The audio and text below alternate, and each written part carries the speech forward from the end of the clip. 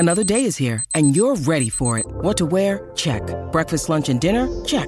Planning for what's next and how to save for it? That's where Bank of America can help. For your financial to-dos, Bank of America has experts ready to help get you closer to your goals. Get started at one of our local financial centers or 24/7 in our mobile banking app. Find a location near you at bankofamerica.com/talktous. What would you like the power to do? Mobile banking requires downloading the app and is only available for select devices. Message and data rates may apply. Bank of America N.A., member FDIC. When you need mealtime inspiration, it's worth shopping Kroger, where you'll find over 30,000 mouth-watering choices that excite your inner foodie. And no matter what tasty choice you make, you'll enjoy our everyday low prices, plus extra ways to save, like digital coupons worth over $600 each week. You can also save up to $1 off per gallon at the pump with fuel points. More savings and more inspiring flavors make shopping Kroger worth it every time. Kroger, fresh for everyone. Fuel restrictions apply. Look, Bumble knows you're exhausted by dating. All the, must not take yourself too seriously, and 6'1" since that matters, and what do I even say other than, hey? Well, that's why they're introducing an all-new Bumble, with exciting features to make compatibility easier, starting the chat better, and dating safer. They've changed, so you don't have to. Download the new Bumble now. Welcome to the New Books Network. Hello everyone, here is the Disability Study channel in the New Book Networks. I'm Shuwan. Welcome back to our podcast room. Today I feel very pleased and honored to invite Professor Sarah Dauncey to discuss her newest book entitled Disability in Contemporary China, Citizenship, Identity and Culture. So again, the first thing I want to do, just briefly introduce myself as the host of this podcast channel.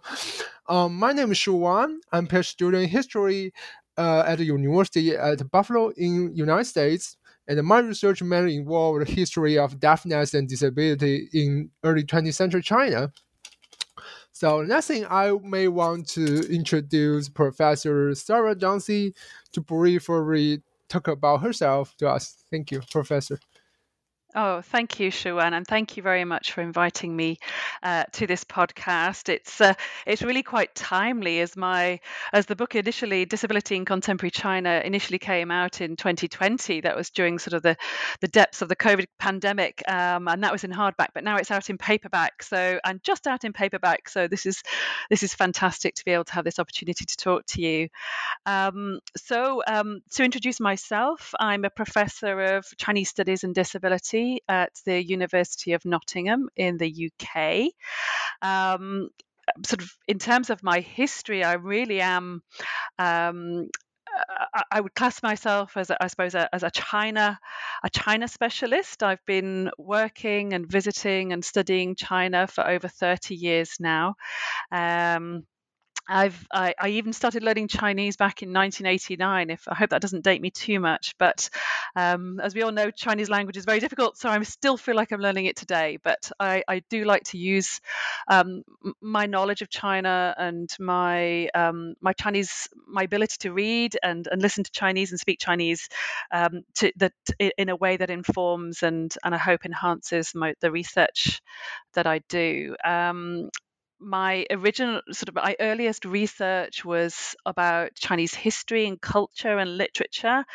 My PhD was set in the 16th century, so I'm a historian like you, and so that I think it's one of the characteristics of my research, even though I'm now looking at more contemporary issues relating to disability in China, is that it is really strongly embedded and informed by China's historical progress and processes and understandings.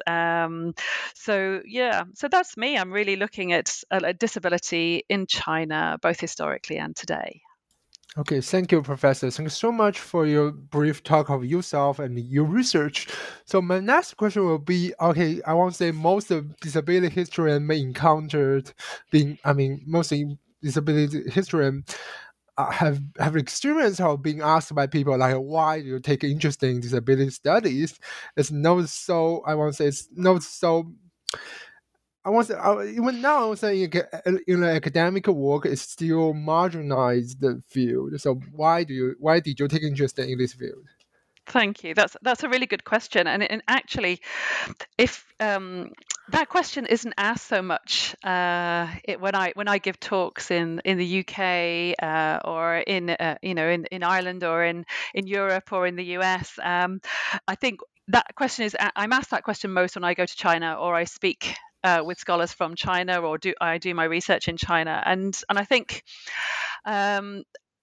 Unlike many people who do take up their research of disability from a very personal perspective because they themselves are disabled, I personally I am non-disabled, but I do have personal experience of disability. And in the acknowledgements in my book, I spend quite a long time talking about my own family's experience with disability. My daughter has cerebral palsy, and I think that was really one of the triggers that sort of took, as I was living with a disabled person and seeing the world both through their eyes and also through as a parent of a child with disability, I began to sort of to feel very much I suppose the ways in which disabled people are treated, and this is treated in good ways, but also very commonly in bad ways, but often using vocabulary that is seen to be positive, but also can be very sort of marginalizing and demeaning, and it was those sort of contradictions in my personal experience that led me really to think about how I could draw on those understandings and take them to an academic level. And so what I did was I sort of began in the early 2000s to think about disability in China and try to sort of bring those two worlds together.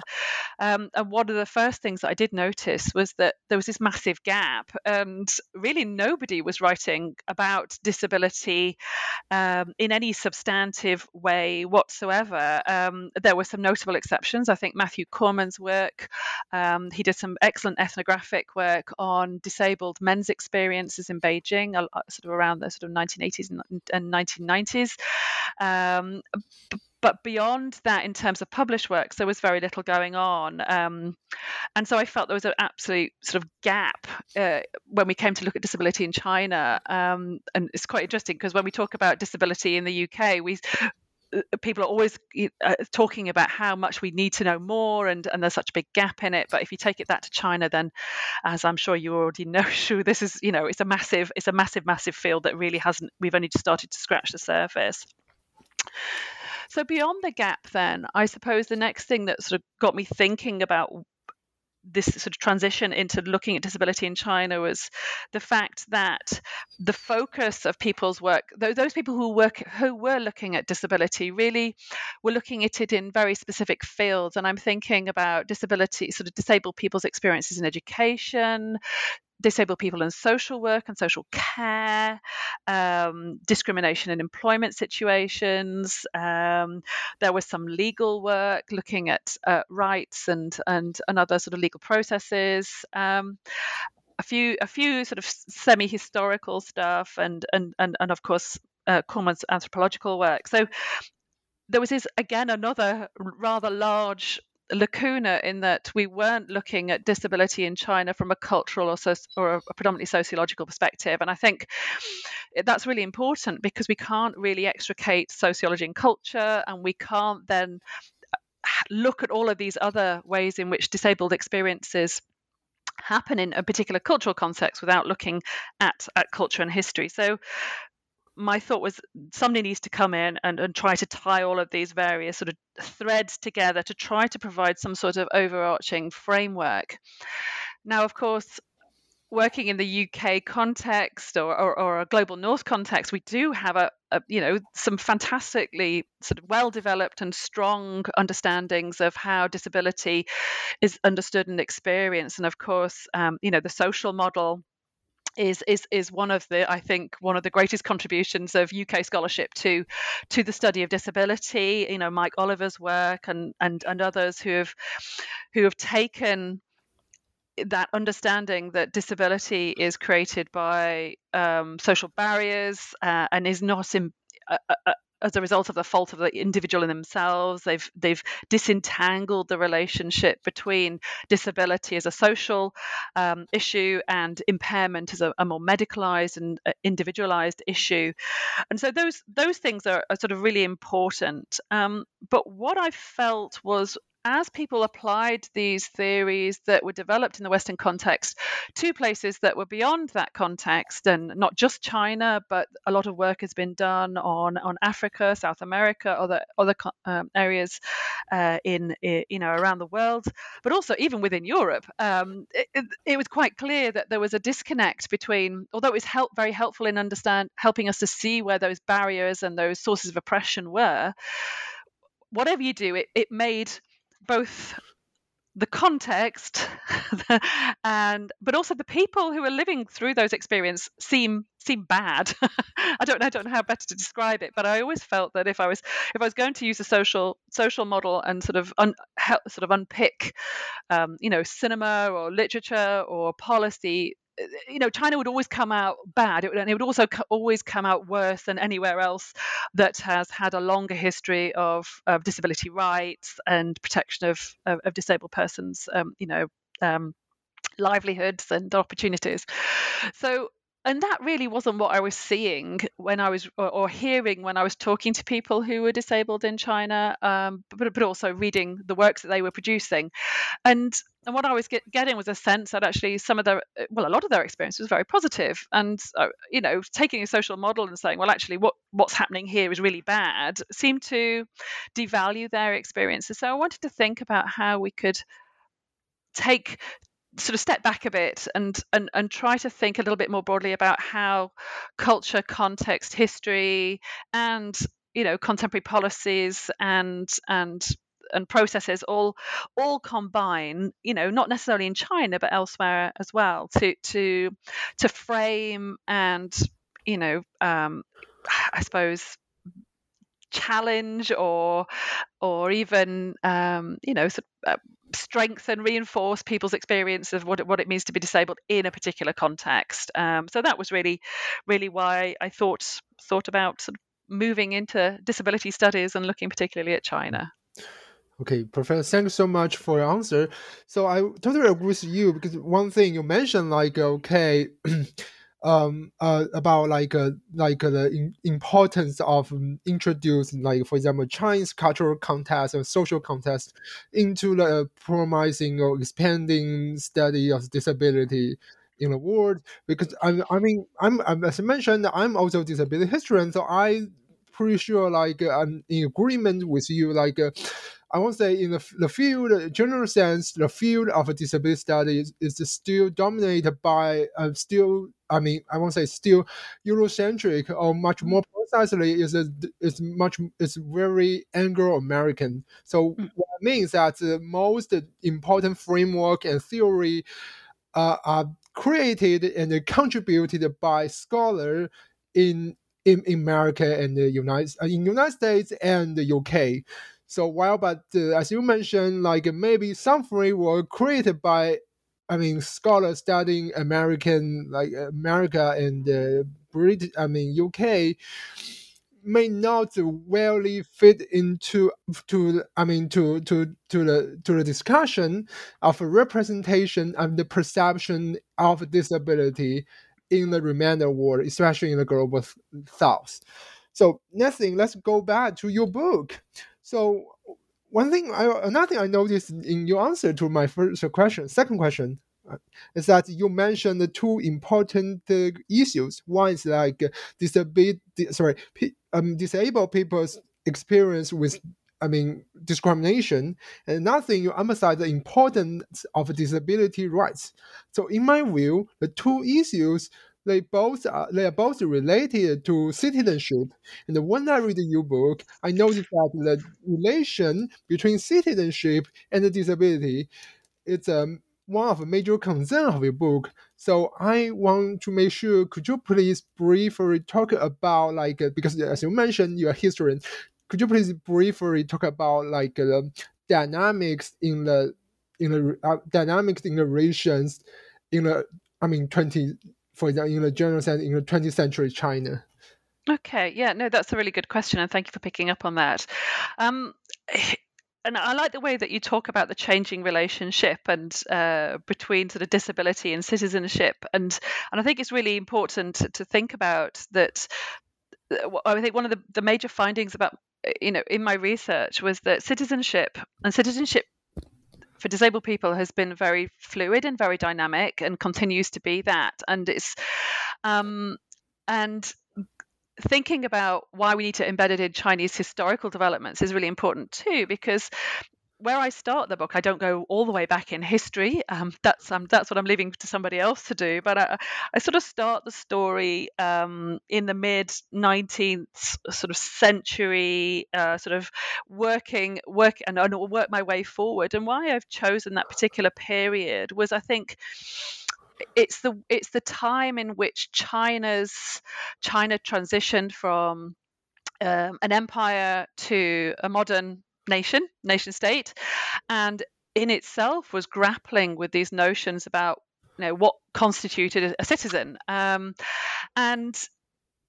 we often think of disabled people as being marginalized within these broader discussions of citizenship, but actually what I found was that disabled people were almost drawn into these discussions about what made a citizen in the early days of the Chinese Republic, and on into later on into sort of the Mao era from 1949 onwards, were really framed around the body and the mind, and not just any old body and mind, but essentially the ideal citizen was somebody who had was fit in body, fit and able in body, but also sort of healthy and in mind too. And I think so. It wasn't an obvious thing that disabled people were drawn into this discussion, but they then became very much affected by these discussions, and they were held up as examples of how not to be an ideal citizen, but also how to be an ideal citizen as well. And thinking back about why this period was so important, I think, for setting up what comes later, is the fact that the Chinese officials and leaders at the time were really grappling themselves with how to move beyond traditional ideas, and particularly those philosophical ideas such as sort of Confucianism in particular, which as we all know was the idea, the thought that came in for most banging, really, but Confucianism itself really set the tone for how people who sort of inhabited non-normative ideals of physical and mental health should be incorporated or not into society. And I think this was really because of the way in which the individual was and their body and their actions were subsumed or understood through their functions. And this could be either through a social role or maybe through the way in which one conceived a civilized person. And in Confucian thought, that civilized person tends to be male, but I will leave it as ungendered at the moment. So in terms of the social roles, a person was a useful person to society if they could economically support their family or the broader clan. But they were also important to society because, and particularly the family and the lineage, because they could then bear children. So this bearing of children and offering economic support to that clan or familial structure were the core parts of people's social roles. So if you weren't able to perform those social roles, then what use were you to society under Confucian thought? And in terms of that, if you had to be useful, but you also have to be civilized, I suppose with Confucianism and there was this notion that you had to constantly strive to improve yourself, this continual striving to both improve yourself intellectually, but also improve yourself in terms of your relationships with other people, in both within your immediate circles, but also beyond. And that any imperfections in that air of civility that you cultivated within yourself implied vulgarity and imperfect, sort of this imperfect, an imperfection of mind and body. So if somebody wasn't able to do these things, or if somebody was sort of even physically didn't meet the criteria of this perfect gentlemanly, to bring the gender back in, or civilized ideal, then they were deemed to be not useless or unworthy of being titled civilized. And what really happened at the end of the imperial period and moving the end of that period was Chinese traditional thought, this Confucian ideals, really met up with Western scientific thinking. That Chinese elites were grappling with themselves as they sort of transitioned to this new idea of a nation state, and I suppose more than anything, eugenics was one of those ideas that really almost complemented traditional Chinese thinking about what makes human quality, and the Chinese term 素质 is really encapsulates this idea of there is something about humans that we can grade, and there are some humans that are better than other humans, and there are somehow we should actually try to improve humans so that they get to the highest quality of being human as understood of the day. Now, Chinese elites were really concerned about this because in order they'd gone through all of these traumas of the period, the Opium Wars,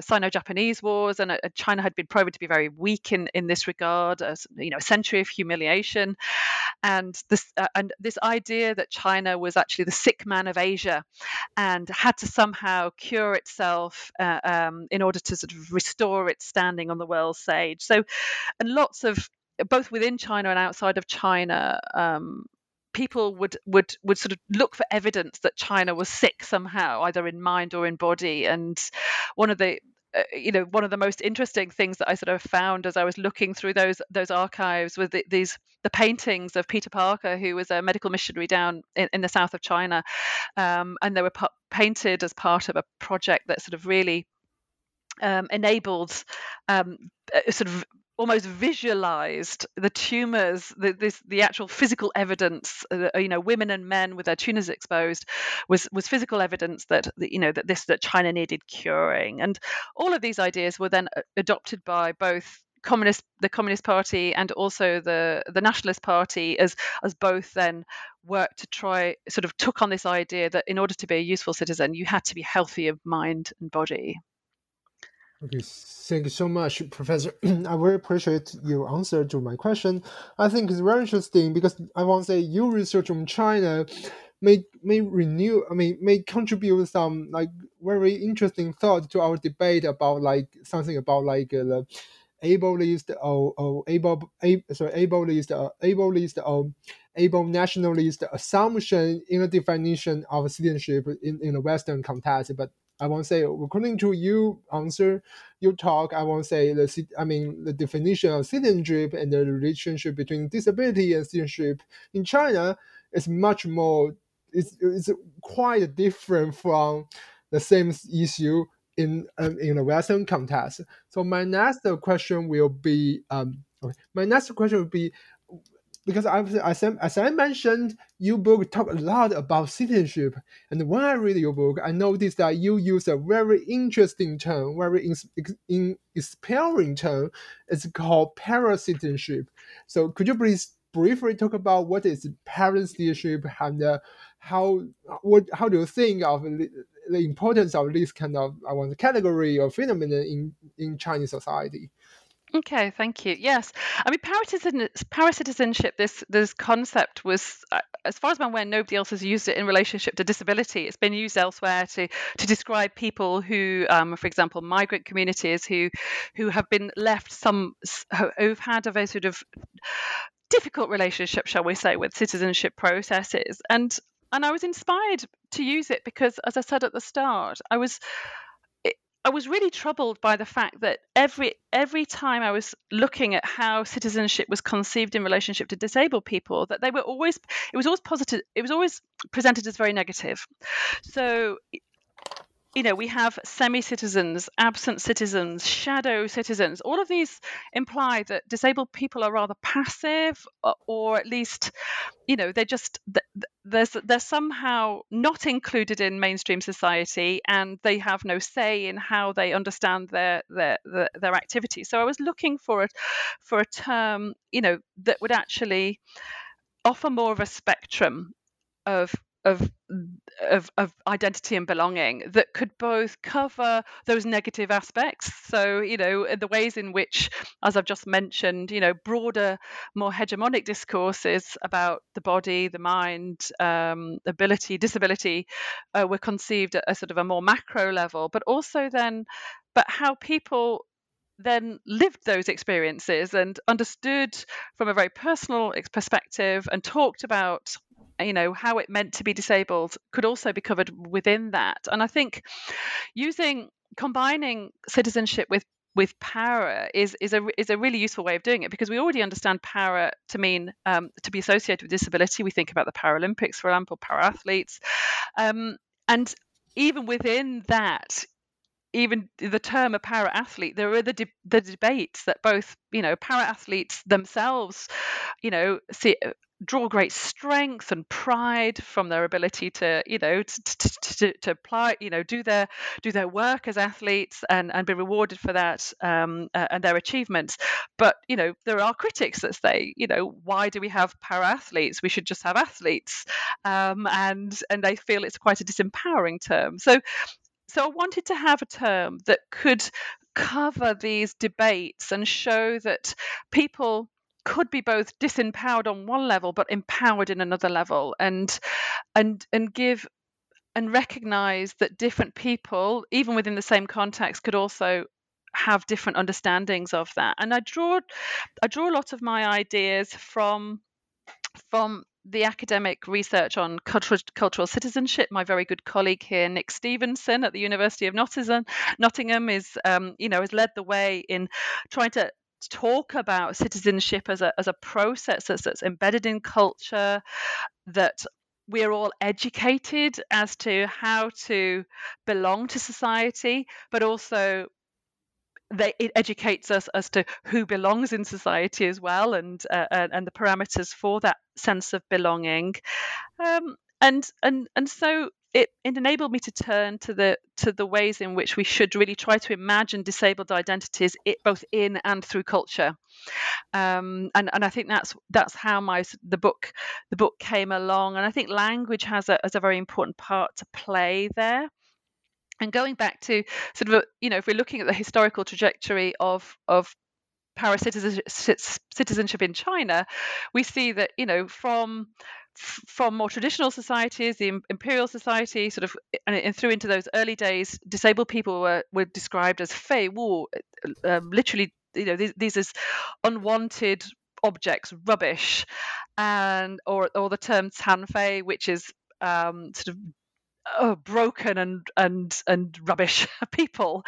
So or fei ren, rubbish people. So from those understandings, they were then transformed through the Maoist era after 1949, and people were arguing, that my evidence shows that people are arguing that actually you're calling us this, but this isn't how I feel. I feel I am useful. I am disabled but not useless is the term they use, and they were very concerned about how to become useful to society. So this is a process in which disabled people themselves are active players. They have agency. They can choose to understand and react and negotiate and challenge these more dominant discourses of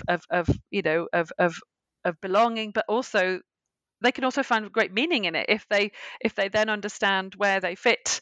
And I felt that we shouldn't apply value judgments to them. So and those conversations about how you describe yourself, what language you use, what language other people use, continued as well into the Reform era and 1976 onwards. And we now know, disabled people at this time, as China opened up to the world and started engaging with global initiatives from the UN and more recently from the Convention on Rights of Persons with Disability, the language is changing again. And we've gone from Tan Fei Ren, these disabled and not useful or broken people, to Tan Chi Ren, which is a little bit more medicalized, but it's still tan, discarded, and rubbish plus ill or sick.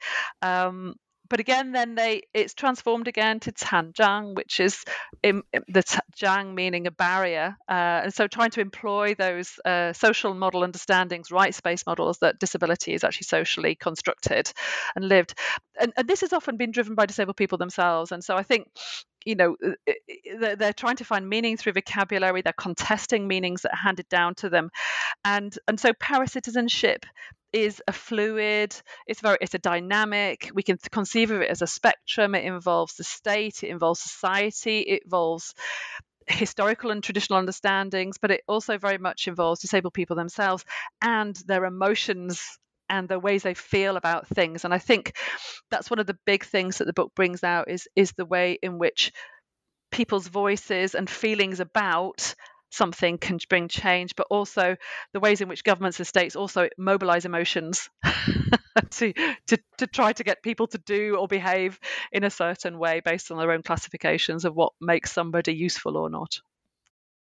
Your brain needs support, and new Ollie Brainy Chews are a delightful way to take care of your cognitive health. Made with scientifically backed ingredients like Thai ginger, L-theanine, and caffeine, Brainy Chews support healthy brain function and help you find your focus, stay chill, or get energized. Be kind to your mind and get these nootropic chews at ollie.com. That's OLLY.com. These statements have not been evaluated by the Food and Drug Administration. This product is not intended to diagnose, treat, cure, or prevent any disease. This episode is supported by FX's Clipped, the scandalous story of the 2014 Clippers owner's racist remarks captured on tape and heard around the world. The series charts the tape's impact on a dysfunctional basketball organization striving to win against their reputation as the most cursed team in the league. Starring Lawrence Fishburne, Jackie Weaver, Cleopatra Coleman, and Ed O'Neill. FX's Clipped, streaming June 4th, only on Hulu. Yeah, Professor, thank you so much for your answer again. So I took some notes when I listened to your answer. I noticed that it's very interesting because you emphasize the changing perception and self-perception of people with disability in 20th century China, with an emphasis on, dynamic in the rhetoric and the discourse of the disability, from 残疾 to 残废 to 残障. So I want to say this issue is related to my next question. It's about representation of disability in media. So my next question is could you please briefly talk about the contrast and the similarity between the representation of disability in different type of media, such as novels and the movies in contemporary China?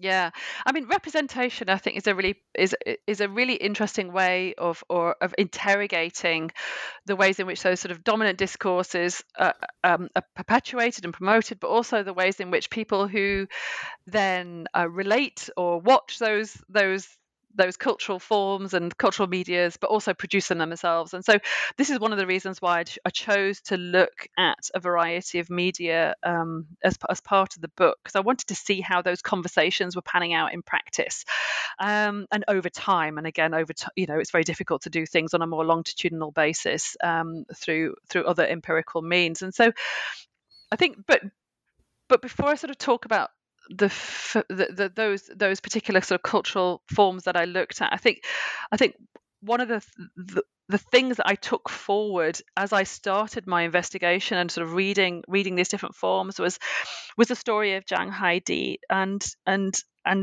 she is somebody who I've been very interested in for a long time. And for people who don't know about Zhang Haidi, she's somebody who is immensely politically powerful now. President of the China Disabled Persons Federation. But when she first came to the notice of people in 1981, she was just a young girl. She was a wheelchair user. She had a spinal sort of injury which left her unable to walk, and so she was but she was obviously extremely tenacious and had a very supportive family. And so living through the Cultural Revolution, she'd had to really work hard to get an education.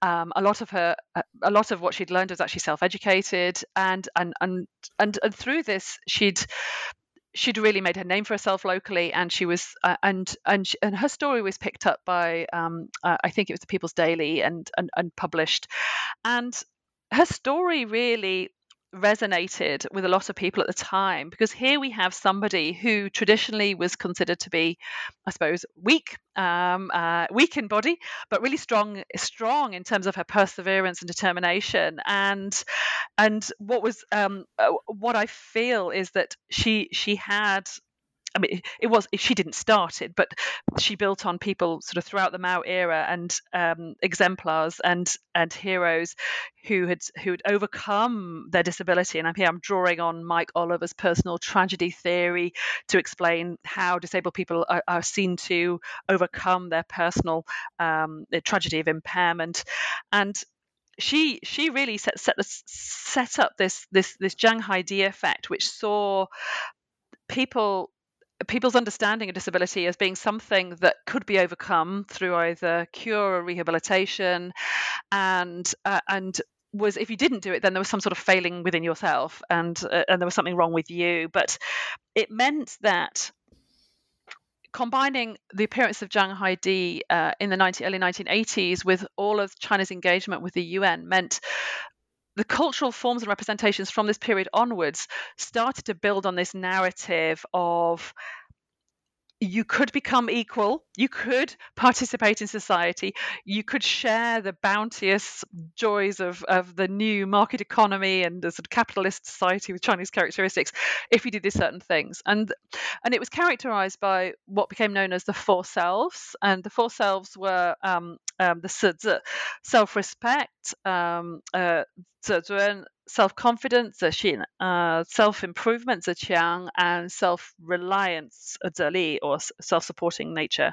So these four selves, really became the core about how people, should see their lives. And so so people were expected, the rights were appearing in the laws and that, but they also, disabled people had a role to play as well. And I think this is what seemed to give people's lives values.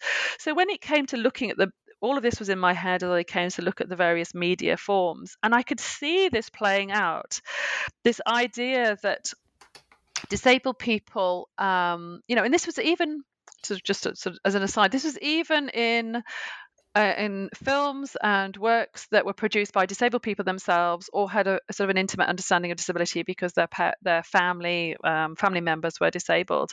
Was there something that the fact that disabled people had to draw on themselves and overcome their disability, and to avoid becoming an object of pity? The media also, for the most part, presented disability as undesirable, something to be feared.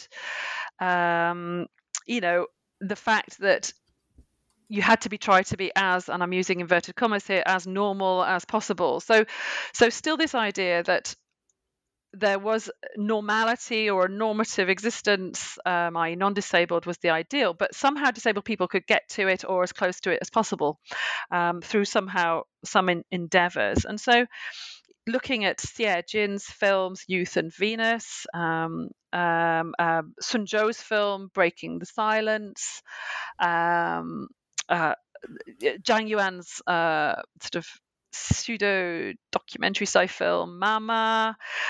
All of these sort of cinematic, really played on this idea about abnormality, searching for normality, also that that somehow people had to overcome it, and that there was something wrong with them if they couldn't.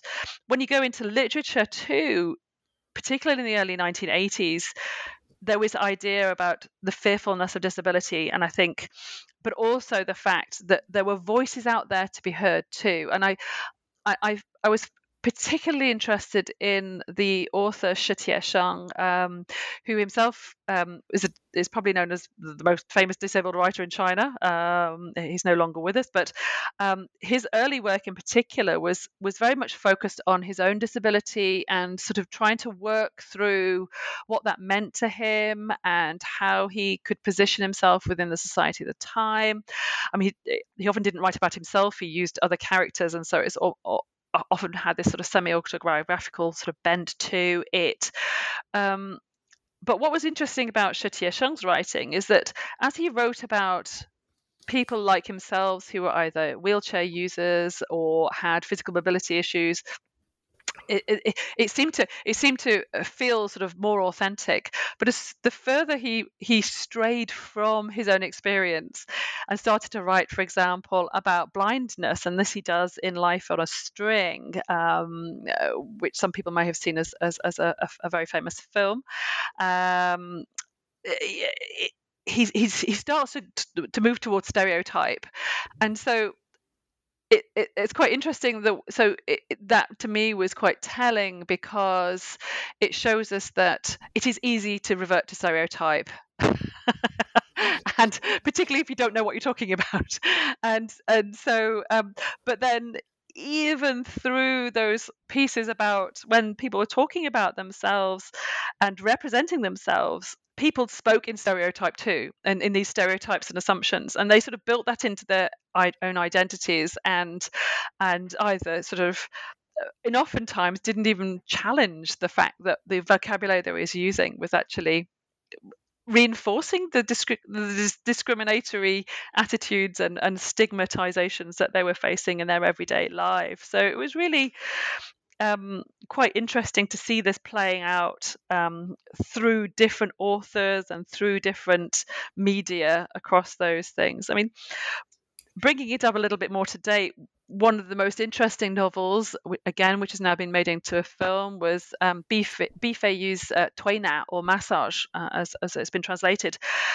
also, which looks at the massage industry and how sort of blind people are funneled into an industry that has been for many years assumed to be something that blind people are good at, because obviously they're saying that the narrative goes, if they can't see, then they must be good at something else like touch. So they must be good at massage. And so there's a whole industry that's sort of serving disabled people, blind people.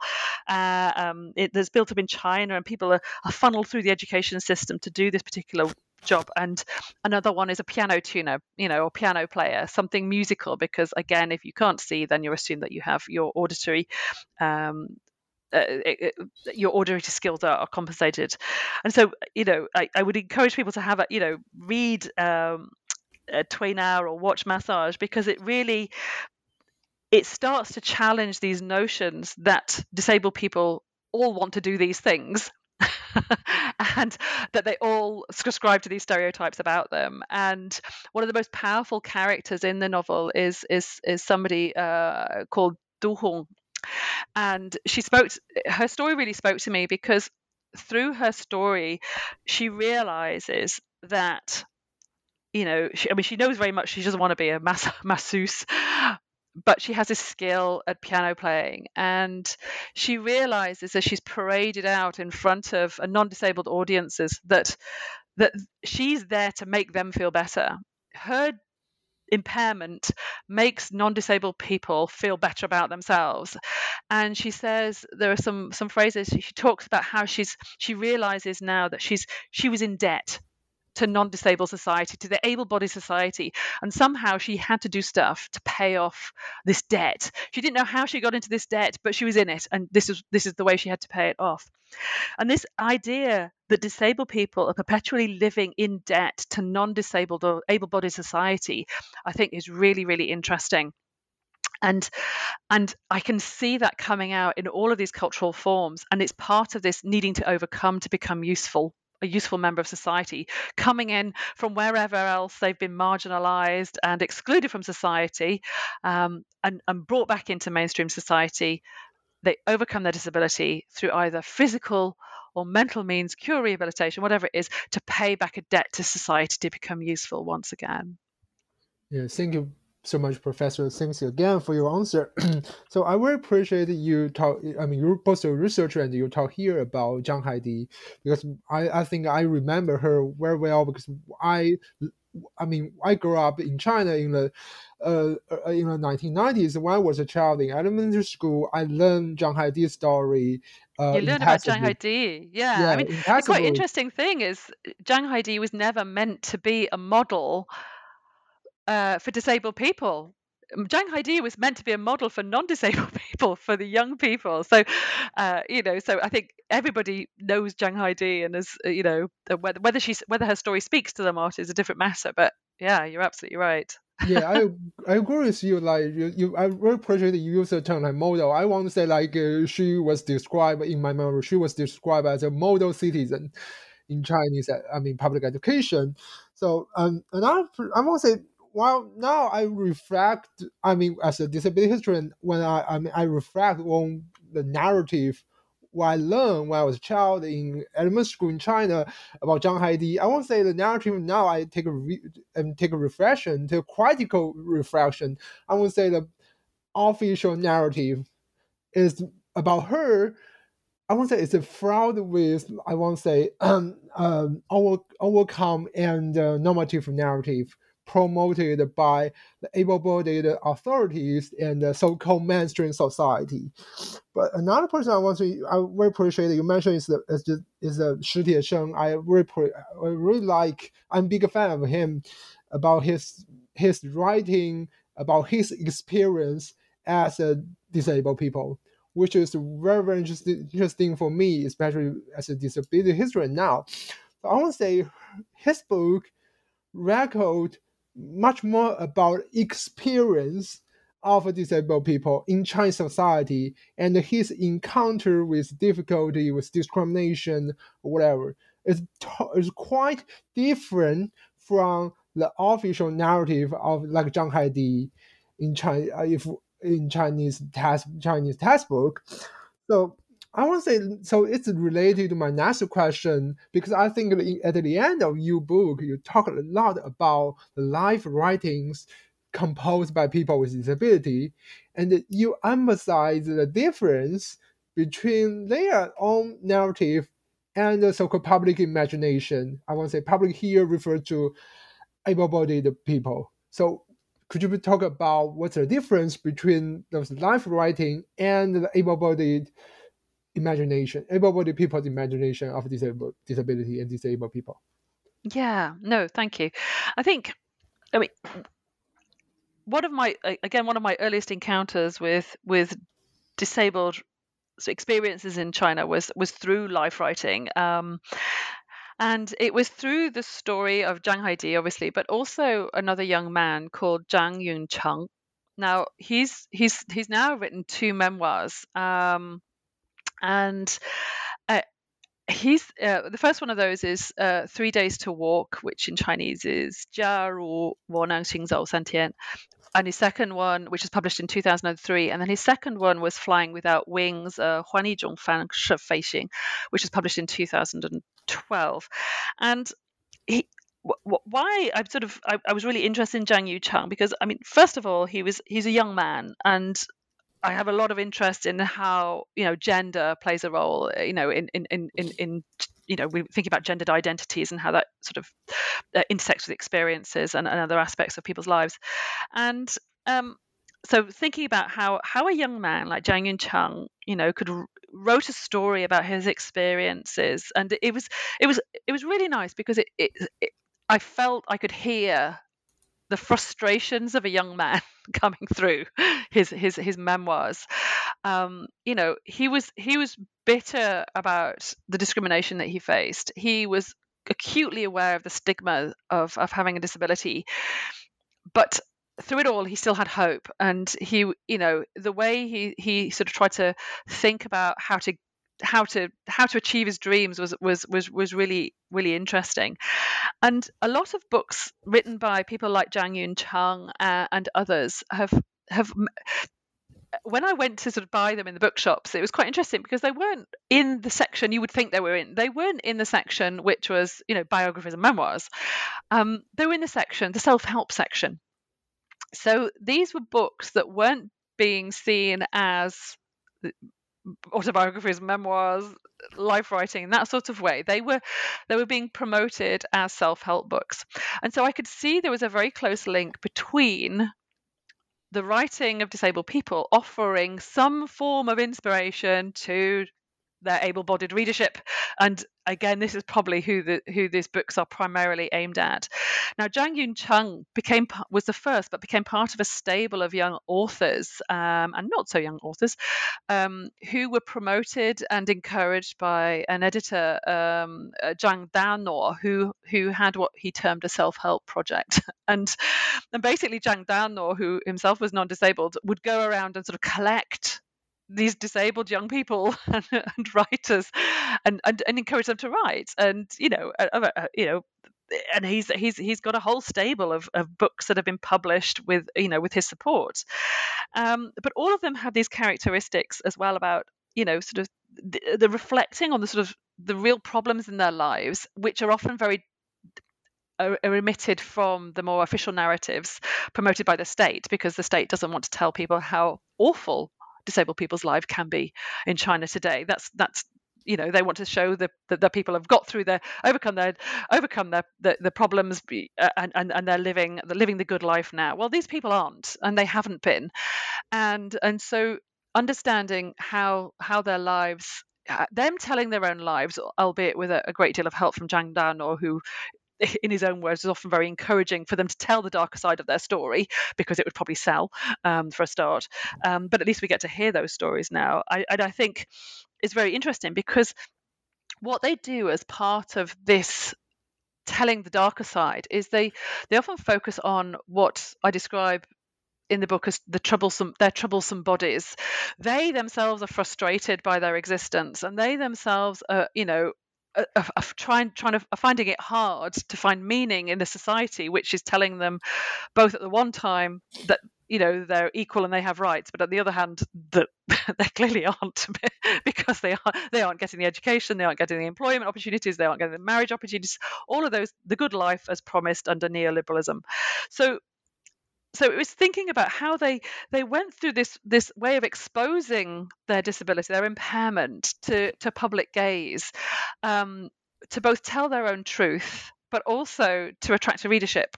And so there was this very interesting link between disabled writers themselves, their experiences, and their non-disabled readership. And so this is very much what we talk about as the able-bodied gaze. And in a way, they're responding to what they think their non-disabled readership would want to see, but it's part of also them being necessary to tell their own story. And often this becomes much more acute with female writers. And it was also a really interesting characteristic about the story of Zhang Haidi. So if you compare Zhang Haidi's story to all the other male stories, the wounded heroes, etc., they all talked about their disability, but they didn't talk about the most intimate nature of the disability. So, for example, with Zhang Haidi, we hear about her incontinence. We hear her body is almost exposed to view. We're told about the fact that she wasn't able to have sex with her husband, and all of these these things that really expose the female body to view.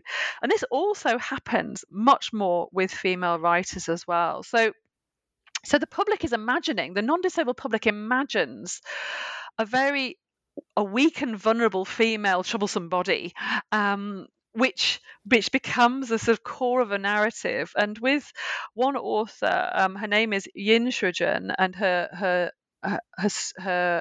her memoir was entitled in English A Showdown with Death, 对决死神, which was published in 2012. She spends chapters and chapters talking about her troublesome body, and she calls it her troublesome body too, exposing all the most intimate details to public view, but as a part of saying, this is me, this was my life, and this is how I've needed to come to terms with the fact that I was made disabled later, became disabled later on in life. I wasn't born with my disability.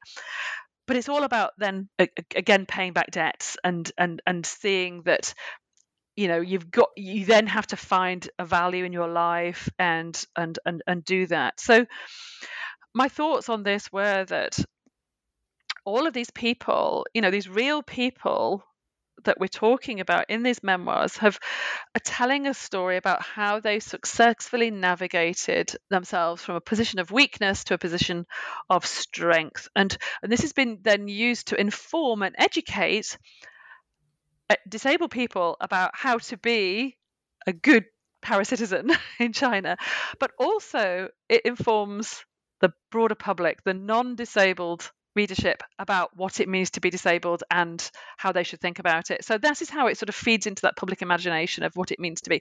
So it almost reinforces people's fear of being disabled because they have these troublesome bodies that are, are often painful, cause them all sorts of anxieties and limits opportunities, which of course we know structurally is society itself, but this is how it's presented in these works. But also, I think it often it's seen as an inspiration. So if people like Zhang Haidi, Zhang Yuncheng, Yin Shuzhen can do it, and they're disabled and they have all these troubles, I too should be able to manage my own problems. So this is why a lot of critics have talked about inspiration porn, about how disabled we are not. Stella Young has famously talked about I'm not your inspiration porn, and you shouldn't use my experience to watch me do everyday tasks and wonder at them, and wonder how I could do them in my disabled body. That's not how it should be. So, but it's how these people have made meaning of their lives. And so this is why I'm sort of bringing it back to this idea of paracitizenship, is we need to understand that people can only make meanings of their lives within the messages that they have received from society.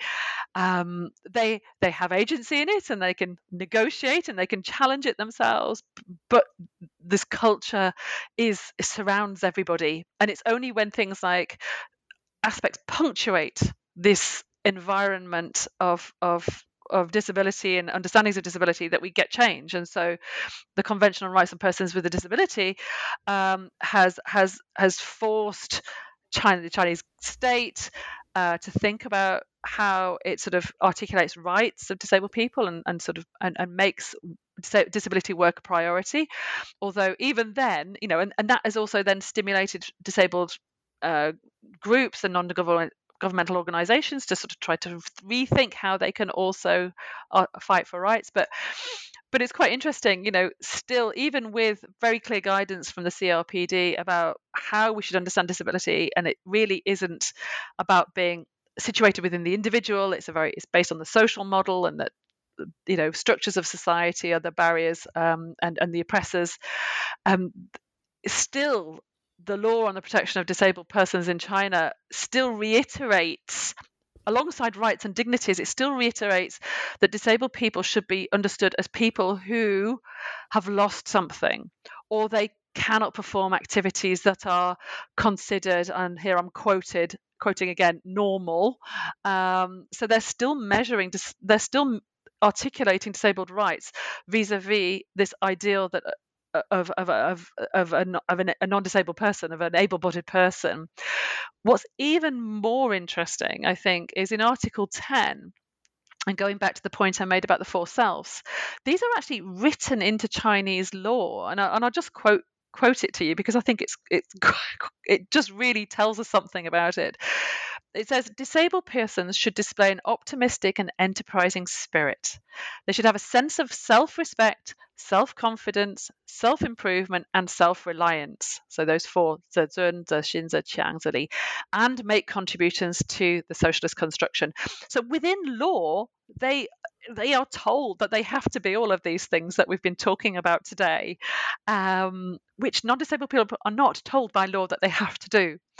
So it's I think it's absolutely fascinating, and I just hope that it sort of provides some inspiration for people working on other contexts or even within the UK and US to sort of think about how we need to understand this sort of very fluid, dynamic world of paracitizenship and how it works. But that's an example of how it works. I think it works in the Chinese context anyway. Yeah, thank you so much, Professor. One thing I want to say, I will notice that one of your main points in your answer is like I want to say like disabled in terms of their life writing.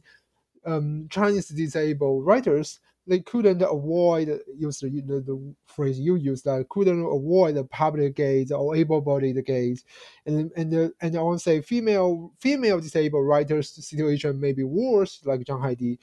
They couldn't avoid. I want to say they are victim of both able-bodied gaze and male gaze. And in the second half of your answer, I think interesting because you mentioned you return to the issue of paracitizenship. I want to say it's very interesting because according to in my understanding, I want to say, I can identify the similarity between the neoliberalist definition of disability and like a post-socialist definitions of disability in China in the five self, and the common I want to say the common ground of the two type of definition beyond the ideological boundary is that they both emphasize like first thing narrative. Overcome narrative. Second thing, they emphasize like they want to make disabled people useful in politically or economically useful. While that thing is very, I want to say, very neoliberalist understand disabled people. Wow, yeah, it's very interesting. So last question will, as you discussed briefly in the second part of your answer to my last question, just now let's go back to the paracitizenship. I think at the very end of your book, you talk about the perils and the possibility of paracitizenship. So could you please briefly talk about the perils and the possibilities? Okay, yeah. I mean, I think that the way to answer that is sort of twofold. I think first of all is, for disabled persons themselves, there are certainly, any ways of belonging and discourses of belonging hold both perils and possibilities, regardless of where the context is. But if we understand it through the perspective of paracitizenship, we can see that this spectrum allows them to have, or allows us to understand that what might be limiting or a problematic for one person in one particular context might not necessarily be seen or experienced or understood as that in another context. So in itself, we have to understand that people, one situation for one person may be a possibility. I can see how I belong, whereas for another person who's educated and informed by a different cultural context could actually say, well, actually, this is extremely discriminatory and oppressive, and we need to talk about this. So in terms of the perils, really, what I can see is that wherever disabled people are, and particularly in the Chinese case, we can understand it as the place where dominant understandings and rationalities meet the body. So for the Chinese case, we've got socialism plus a huge dose of neoliberal rationality as a sort of meeting somewhere around the disabled body, and disabled persons are the people who are sort of having to navigate their way through all of this. And we can understand that. So they will then have they will then get potentially locked in to a set of sort of assumptions and stereotypes and ideas, which is very difficult to get out of. And so they may, in fact, start to reinforce the very things that they set out to dismantle in the first place. And of course, I'm sure Zhang Haidi, as she was being feted as a model citizen, thought she was doing a great deal for advancing the rights of disabled persons. But actually, by creating this narrative, it actually may have set back disabled rights and opportunities for the longer term. And I think, but hopefully that will change. I don't know, but so these people are seen as successful. They've done the successful navigation, and so disabled people can see the possibility of changing their lives. And so, broadly, it might be that they are set back in terms of how broader non-disabled society and the structures of society and policies and governments look at disabled persons, because they're not directly challenging the root of the oppression that they face, but still they see the possibility of actually being of value to society and being of use to society and being back in mainstream society. There's a lot of talk about return to society, pay back society, be of value, and so it seems like an avenue of opportunity. So that's why I'm sort of thinking about perils and possibilities. In terms of the second way is thinking about for academic inquiry, and I think what I was again going back to the point I made at the beginning is I'm sort of trying to think about the ways in which we can understand these seemingly contradictory and complex things that are going on underneath everything. And there isn't a consistent narrative that everybody is understanding. Not everybody around the world is working to the same principles. But if we think of citizenship as something that affects disabled people, that they are often passively engaged in, but sometimes actively engaging with, the fact that it can be imposed, but it can also be negotiated and challenged, all of these things, and that it's not a consistent sort of understanding that if you say this, then it's bad, because some people in certain societies might actually think it's a really good thing and will help them in the short term, although it might even not be in the long run.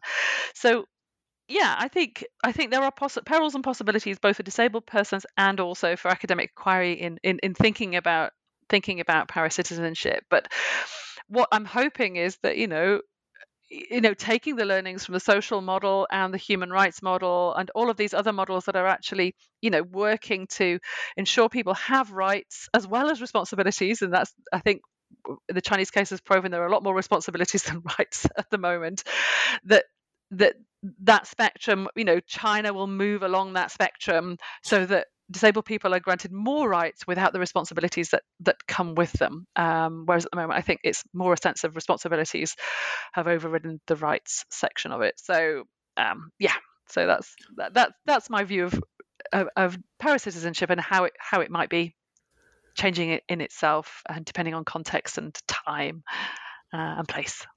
Okay, Professor, thanks so much for your answer to my last question. So at the very end of our talk today, I want, again, as I always did in my episodes in the past, I may recommend the audience of our podcast to buy a copy of Professor Sarah Dauncey's newest book, Disability in Contemporary China, Citizenship, Identity, and Culture. It's published by Cambridge University Press. So thank you so much to listen to our talk. About Professor Dauncey's talk about her fantastic book about disability in contemporary China. So have a good time. See you next time. Thank you.